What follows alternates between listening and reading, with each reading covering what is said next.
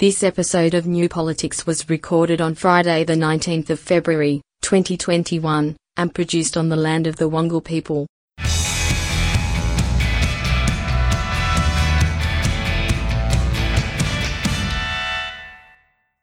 Welcome to the New Politics podcast. In this episode, more allegations of sexual abuse in the Liberal Party. This time it's a rape at the Parliament House in Canberra.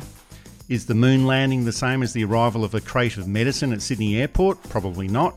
And the government fabricates yet another billion-dollar tax. I'm Eddie Djokovic, editor of New Politics. Hip-hop legend David The Truth Lewis, your boy. It's an issue that keeps appearing within the Liberal Party, and this time there's been a serious incident of sexual assault in Parliament House, where a female staffer was raped by an up-and-coming Liberal Party operative. It has been alleged that Brittany Higgins was raped in the office of the Defence Minister, Linda Reynolds. The incident occurred a few weeks before the 2019 federal election, and it seems like there was a cover-up of grand proportions. Steam cleaning of the office where the incident occurred, pressure on the staffer to protect the reputation of the Liberal Party in the lead up to the federal election. And it seems that there were many senior people within the government, including the Prime Minister, who knew exactly what had happened, but were hoping that the whole incident would just disappear. We can point to these kinds of incidents arising in all political parties, but it seems that it's been more prevalent within the Liberal and National parties. There's the allegations against Barnaby Joyce of sexually harassing prominent women at political events. In 2018, when Scott Morrison first became Prime Minister, there were the revelations that the Liberal Party was rife with sexism and bullying of women. And then there were the reports of Ministers Christian Porter and Alan Tudge having affairs with young female staffers. Scott Morrison did say that this incident is a wake-up call, but that's exactly what he said back in 2018 when the claims of sexism within the Liberal Party were made, and that's exactly what he said last year when his ministers were having affairs with staffers. The Liberal Party have started backgrounding against the current partner of Brittany Higgins, suggesting that as a former public servant he holds a grudge against the government and this is all his fault. This is an ongoing problem within the Liberal Party, and whenever incidents like this occur, Morrison just keeps saying that these are all wake-up calls, but it seems like he's just not getting the message, nor is anyone else within the Liberal Party. Why wouldn't he have a grudge against the Liberal Party, for one thing? His wife, or his partner, had all kinds of horrible things done to her while working for them. That to me would seem to be reasonable grounds for a grudge. It doesn't seem to me to be a good thing to be backgrounding him. The crime was committed against her. It's irrelevant. The government's been caught out again on these types of attitudes where the image of the government is more important than doing the right thing. It's not unprecedented, but I don't think it's ever been so blatant as now. I said yesterday in the Parliament that we had to listen to Brittany. I have listened to Brittany. Jenny and I spoke last night and she said to me, you have to think about this as a father first. What would you want to happen if it were our girls? Jenny has a way of clarifying things, always has. And so as I've reflected on that overnight and listened to Brittany and what she had to say, there are a couple of things here we need to address. The first of those is, it shatters me that still in this day and age, that a young woman can find herself in the vulnerable situation that she was in. So there's Scott Morrison. It seems like he's calling up on the advice from his wife, Jenny Morrison. And it always seems to be the case that whenever Scott Morrison has any feminine issues to deal with, he always calls up on Jenny and the girls. And there he was doing it again during the week. But does a Prime Minister really need to have daughters to understand how serious the issue of rape is? You'd hope not. I mean, it's not as if your only contact with women in the world is just if you're married or have daughters. There are women in his cabinet, there are women who are senior public servants, there are women who are members of the Liberal Party. It seems to me to be an outdated issue, and an issue that's been outdated for as long as I've been an adult, at least. It's like all the feminist work of the 60s and 70s has been erased. And of course they want that. They don't like strong, independent women. They don't like women who earn the same amount of money as they do. They don't like women who don't submit to what they think. They believe they're superior to women. Morrison is really just projecting his own outdated attitude and unethical attitudes too. Trying to cover it up is just appalling. Generally, we recognise and understand that Prime Ministers have knowledge of every particular issue that arises within their party, and they may not have the direct knowledge or receive direct knowledge or the direct information about that, but they'll receive the information through their party whips, through their key advisors, and we can't be 100% sure about this, but there would have been a number of people within the media and also the Labor opposition that would have known that something had happened back in 2019 without having all of the full details. Just a couple of days ago, the ABC journalist Laura Tingle, she estimated that around 30 people within the Prime Minister's entourage would have known about the incident back in 2019. Former Prime Minister Malcolm Turnbull, he's also claimed that it would have been impossible for Scott Morrison to not have known about the incident. And if we have a look at the timeline, the alleged incident occurred on March the 23rd, 2019. And the office where the incident occurred, it was steam cleaned the following day. That's March the 24th. The President of the Senate, Scott Ryan, he was informed about the incident on March the 27th. The Speaker of the House, Tony Smith, he found out about the incident on April the 8th. Scott Morrison then visited the Governor-General to prorogue Parliament on April the 10th to call the election for May the 18th, 2019. Now, if we take into account that roughly 30 people would have known about this, according to Laura Tingle, and if we take into account what Malcolm Turnbull said about the fact that he believes that Scott Morrison would have known about this, for all of the time of the 2019 election campaign, there was Scott Morrison sculling the beers, placing the empty glass on his head, for all of those times that he was shearing a sheep, for all of those times that he was riding around in those stupid tractors, for all of the time that he was playing in those bingo halls on the south coast of New South Wales. He would have been aware that a woman had been raped in Parliament House, yet for political expediency, this was all hushed up and ignored. This is why I think he has to resign. The thing that kept coming back to me was Eddie Maguire at Collingwood. I don't really know enough about AFL to comment too much, but whether Eddie Maguire was guilty or not of racism, he represented a system that needed to change, and he couldn't be the agent of that change. So he had to go. Whether he felt that was right or not is irrelevant. And it's the same with the Prime Minister. He oversees a system that accepts rape as a occupational hazard. Some of the things that I think they tried and quickly withdrew was that she was drunk, like that's got anything to do with it. That she dressed inappropriately, like that's got anything to do with it. Now, I'll be fair, they quickly withdrew them. But the fact that this stuff started circulating a little bit, I think says a lot about the attitude. And this is why he's clearly unfit to be Prime Minister. Now, we've been saying this for years, since before he was Prime Minister, that he's unfit to be Prime Minister. But if anything demonstrates it to even people who thought that he was fit and doing a good job, this is the incident that should demonstrate to nearly everyone that he's not up to the job. And politically, we can see why the government chose to keep all of this very, very quiet at the time and covered it all up. Morrison was running out of time to call that election. Constitutionally, May the 18th, 2019, that would have been the last date that he could have held that election. And you can imagine that it would have been political dynamite if news about a rape at Parliament House had been revealed a few weeks before he announced that election date. It would have swamped out all of their key messages, would have swamped out all the news that they were trying to put out during the election campaign. And without any doubt at all, Morrison would have lost that 2019 election if this information had been revealed at the time. So that's why this was all covered up. And of course, this is all very, very questionable behaviour. But you'd think that at least if a political decision was made that this was all going to be covered up and kept very quiet, at least a political party should offer as much support as possible to the victim. But in this case, the Liberal Party didn't even have the decency to do this. The ethical thing to do, and I'm not standing up here as a paragon of virtuosity by any standards, but the ethical thing to do would have been to have called the police, had the alleged perpetrator arrested.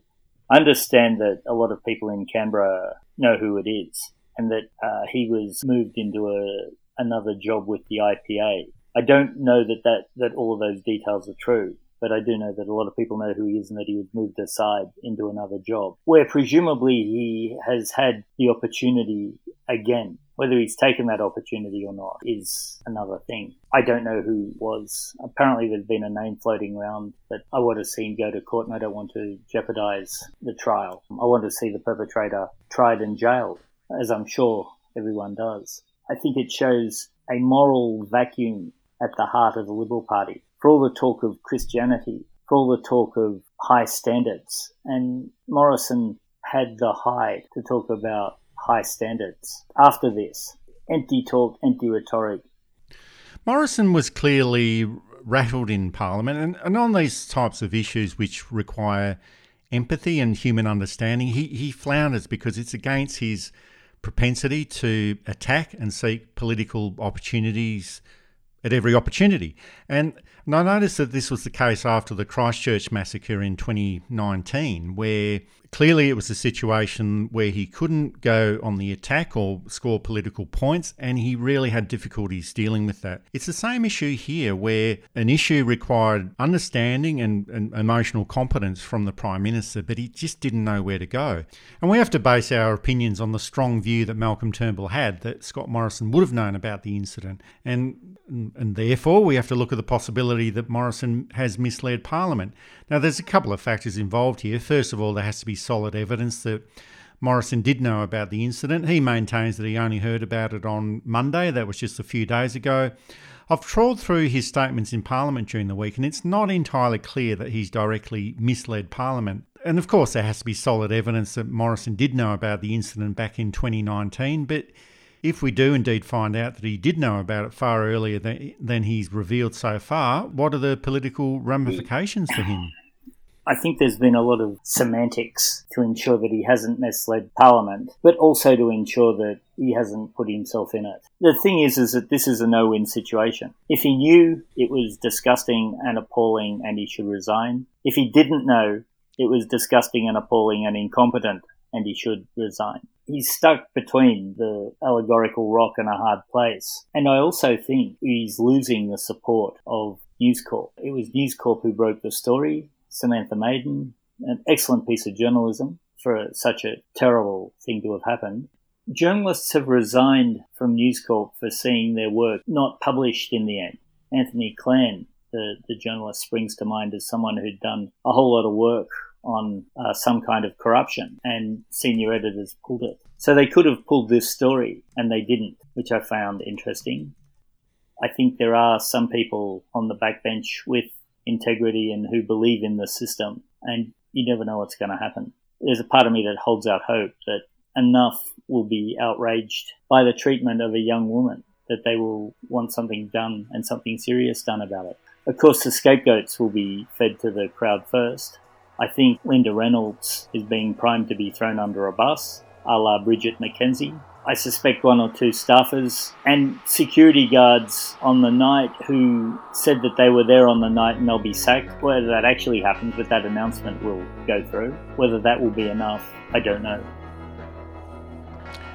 You're listening to New Politics. You can subscribe to us on Apple or Google Podcasts, listen through SoundCloud, Spotify and Amazon Audible, or find us at newpolitics.com.au. Up next, has the Eagle landed in Australia? Unlike the moon landing, we really don't think it has.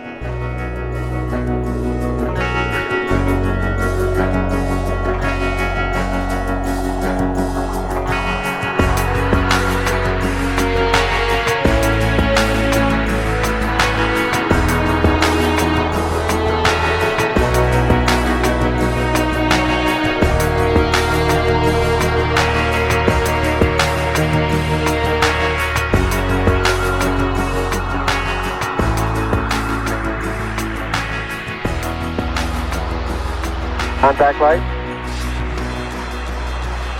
Okay, engine stop. ACA at a detent. Mode control both auto, decent engine command override off. Engine arm off. Port 13 is in. We copy you down, Eagle. Houston,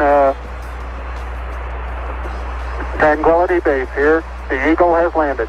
Roger, Tranquility. We copy you on the ground. You got a bunch of guys about to turn blue. We're breathing again. Thanks a lot. The Eagle has landed.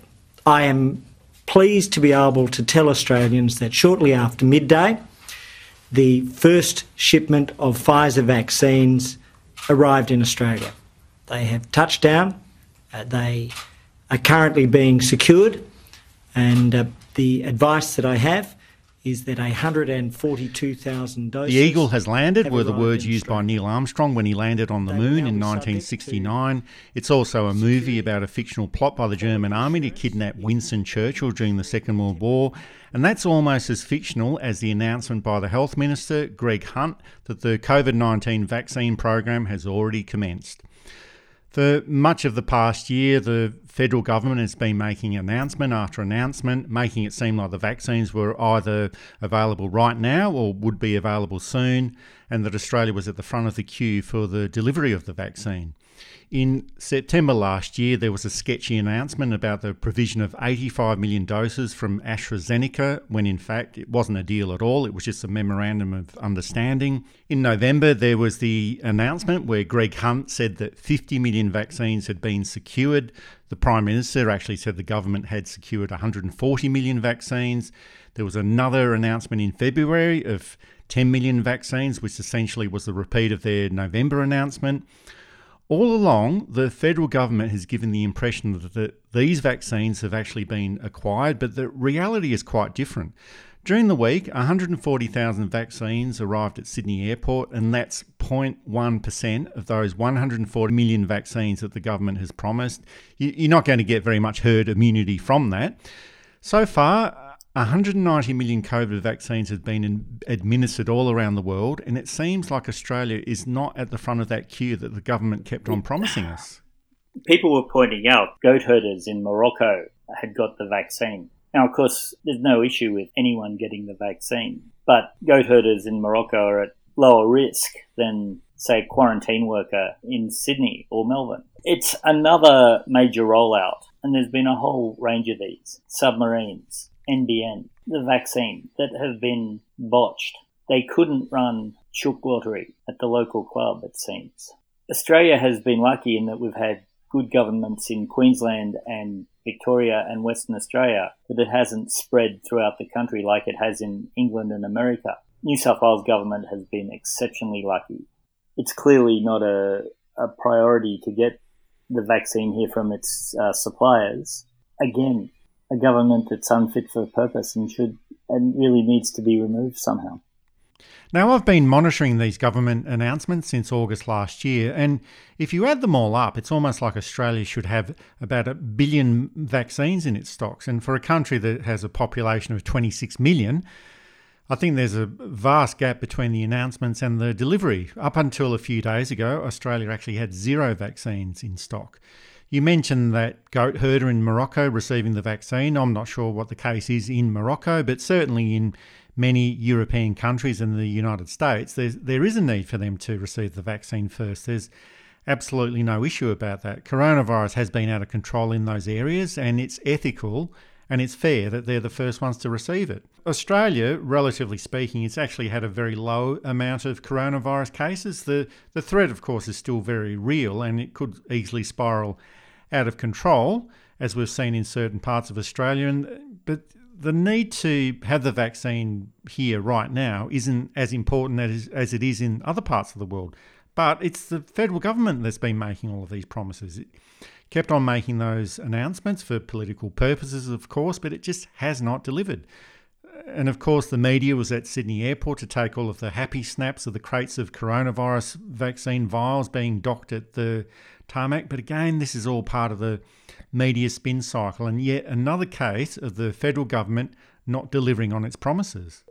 I think their aim is to look like they're doing stuff when they're not. I think the aim is to distract, and I think we're going to get a lot of vaccine information over the next few days as more and more revelations about who knew what about Brittany Higgins comes out, but not a lot's getting done.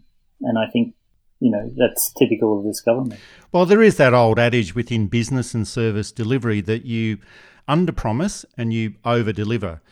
But this is a government that does the reverse of that. It keeps on over-promising whatever the case is, whether it's coronavirus vaccines or the NBN or budget surpluses, whatever the case is, and it just doesn't deliver. So it over-promises and under-delivers. This will end up being a problem for the government. Like it's like the boy who cried wolf. How many times can you keep on making these announcements and spinning the news before the public wises up to what's going on? I think, too, they overestimate the short memory. Like, you can probably announce things 2 or 3 times and, catch the people who didn't hear it the first couple of times. But after a while, everybody's heard it and everybody's waiting not for the announcement but for the action. And when that doesn't come, you're in a lot of problems. Seems like the timetable of the vaccines that the government has got, that seems to accord with the speculation of an August-September early election as well. And if they've got this rollout happening every week or two, there will be an announcement to go with that as well. Like, look at the fantastic work that the federal government is doing. Now we've got the rollout happening in New South Wales. Now we've got the rollout happening in Victoria. Now we've got it happening in South Australia, Tasmania, Queensland, West Australia. And it's probably going to be a case where they'll roll out the vaccines in particular marginal seats as well. And that might sound quite cynical, but based on the behaviour of the government in the past with all of its sports rorts and different funding areas that have gone directly into marginal seats, this would not surprise me. I'm wondering why New South Wales first. Partly I think it's the safe Liberal government.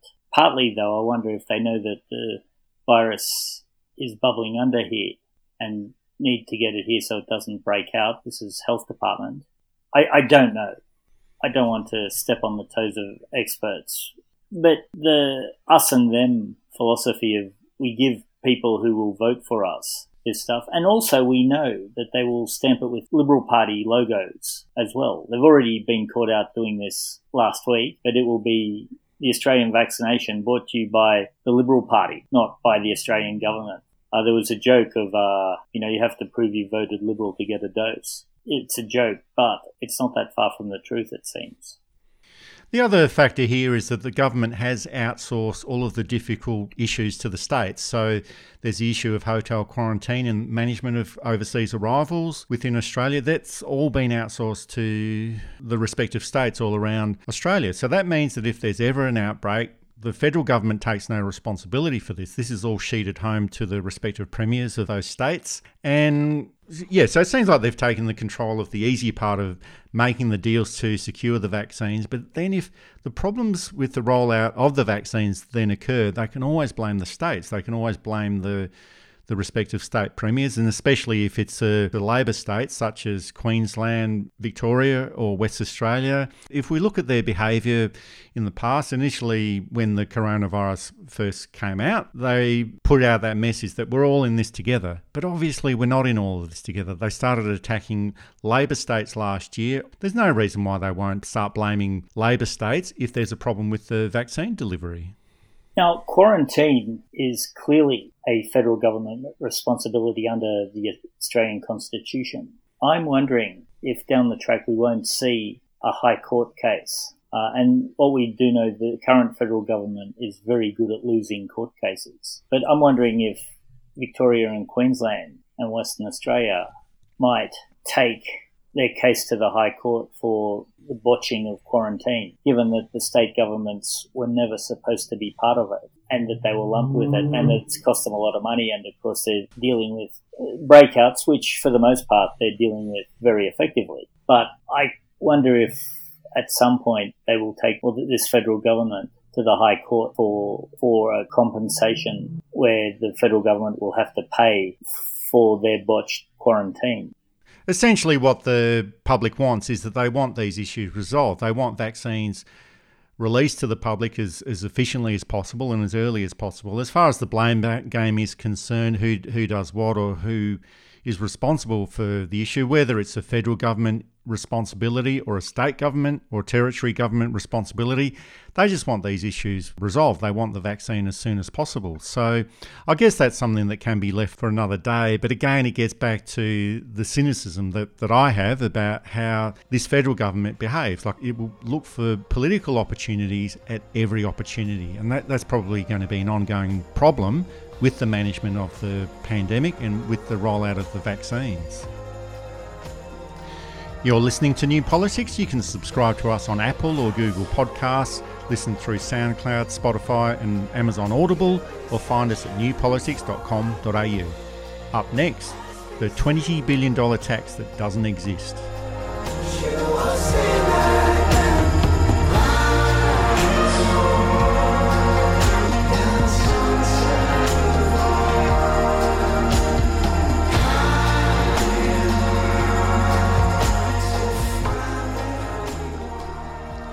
Last week, the Labor Party announced a policy reform for workers in the gig economy to make guarantees of superannuation payments, minimum wages and leave payments for contractors and a portable entitlement system when people move from one job to another. On the surface, the Labor Party proposal seems like a good idea.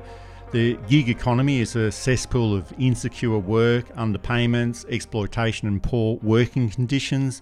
The types of companies that do benefit from the existing arrangements, Uber, Deliveroo and Menulog, although they've suggested that the nature of this work, in their opinion, is supplementary income and it's not meant to be a full-time wage, they haven't rejected the idea. But that didn't stop the Attorney-General, Christian Porter, completely misrepresenting Labor's policy as a $20 billion tax on business. And it was a message that was amplified by the media. Policy cost. Is it a $20 billion tax on business or cost on business, let's call it, if we don't want to use the very contentious word of tax on business, as the Attorney-General says? Yeah, do you know whose policy he was talking about? I saw that. He was describing a policy that's not ours. OK, well, so how much would yours cost? It's not in the speech tonight. No, but what I'm saying is what we saw from Christian Porter in that media conference was absolutely next level weird. He invented a policy that's not ours, then got a cost about it, and then got really worked up about the cost of the policy he'd invented. He's describing something that's not in the speech, that's not in the announcement, that's not our policy, and he's really angry about it. Well, good on him, but I've got to say, that media conference, he either knew he was lying or the bloke's just lost it. The policy he was describing in no way represents anything that we're announcing tonight or that we've decided on. OK, so you're saying it's inaccurate.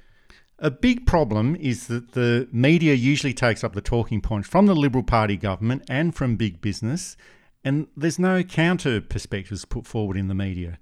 If Christian Porter claims that the proposal is a $20 billion tax on business, why doesn't anyone in the media point out that keeping the existing arrangements in place is a $20 billion tax on workers? Again, this goes back to my last point about that they learnt the trade at university in student politics, where the stakes were so low as to be negligible. They will take an easy phrase and bash that through the media. Most of the media will pick it up uncritically and say, oh yes, this $20 billion tax on business, oh, it's going to kill the doom and gloom, the sky is falling, it's Armageddon but not the good type, on and on it goes. Gig economy, of course, suits the Liberal government because people get paid less. They don't pay super, they mightn't pay tax, but they're paying GST on everything anyway, so they're happy with that. There's no real coverage in terms of workers' compensation or injury insurance or what have you. There were 4 Uber Eats riders killed in a week about a month ago in separate incidents. That was very sad, very tragic. It highlighted the problem with this type of food delivery. The more you deliver, of course, the more you get paid, the faster you can deliver something, and so they start to take risks. And sometimes these risks just don't pay off. And you've probably been in a car where an Uber Eats guy has, swerved between you and the car in front and you've missed them not very much. And it's because getting that meal there quickly means they can get another meal or two in that hour and up their hourly rate. And of course, people have been sacked for being too slow as well. I saw a case where the guy was just let go because he hadn't been told that he was too slow, that he had to up his rate. He was just let go because he wasn't delivering fast enough. And there's no job protection. If Deliveroo or Uber Eats or any of those decided, no, we're not doing it this way anymore, we're going to cut your pay and cut your hours and put half of you off, there's no recourse. A non-unionised workforce, I don't know that there's a union that they can really join. And if they do, they get sacked. It's this awful American Ayn Randian model that entrenches the status quo rather than helps people out of the hole they're in. I think one of the big misconceptions is that it's only people doing it for supplementary income or students who are, working their way through uni. And certainly those, that is part of it. But a lot of people are doing it as their major source of income. The way that Christian Porter has been presenting this $20 billion tax on business idea, that's a tactic that was taken from the 2019 election campaign where the Liberal National Party, they exploited a misunderstanding of the franking tax credit system and they turned that into the idea of a retirees tax, death tax and other forms of mysterious taxes. So it's obvious that this is the same technique that they're using again, and they'll probably try it out again as well and keep doing it. It's just a question of will this tactic and strategy work again? And of course they'll do their best. They've already started releasing a series of misleading advertisements on Facebook, but based on what's happened over the past few days with the disappearance of Facebook from many Australian screens, maybe we might not see too many of these sorts of advertisements.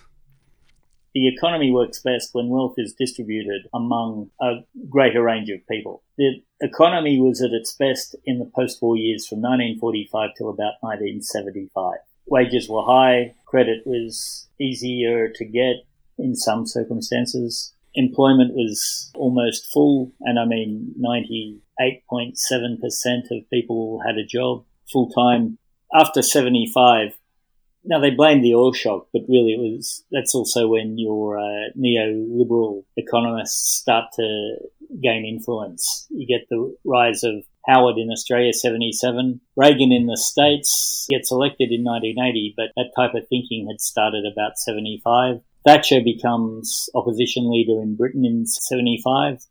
So it becomes that shift changes things, and the oil is used as an excuse to put this type of change through. Now, the gig economy is bad. There's no long-term career path. You can go from driver to senior driver, presumably. A lot of it is based on arbitrary feedback from people who may not want to give you good feedback for what have you. It just doesn't work. Well, I guess there's no clear pathway from being an Uber driver to then becoming the CEO of Uber itself, but it's evident that there does need to be reform within the gig economy.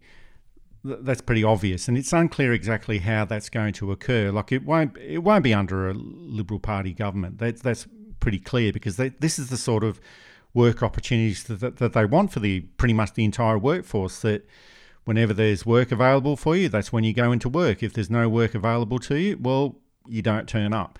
That's how they want to set up workplace reforms within Australia. Obviously, Uber is going to be here for some time. Deliveroo, Menulog, all of these other providers will be. Airtasker, they'll be around for some time. So it's probably going to have to be some sort of tech solution where gig workers are paid a sum that includes all of their entitlements, and the bits are skimmed off that go in automatically into separate entitlement accounts. So there's probably a tech solution to all of this. All of these are tech companies, of course, like it's mainly app-driven, it's organised through the internet. So there has to be some sort of technological solution to this to be worked through as well. Yeah, Amazon got into, rightly, a lot of trouble by using the money that people paid their delivery people tips to. They ended up using that to fund a pay rise, which was not the point of the tips. The tips were to go directly to your delivery person. They didn't do that. Jeff Bezos stepped down and moved across to executive chair or something, and they put in a new CEO. There's a certain type of business that if it can exploit and rip off, it will. And this is the type of business that the government encourages. That's it for this New Politics podcast. Thanks for listening in. If you'd like to support our style of journalism and commentary, please make a donation at our website at newpolitics.com.au. We don't beg, plead, beseech or gaslight you about journalism coming to an end. We just keep it very, very simple. If you like what we do, please send some support our way. It helps keep our commitment to independent journalism ticking along. I'm Eddie Djokovic. Thanks for listening in, and it's goodbye to our listeners. I'm David Lewis. We'll see you next time.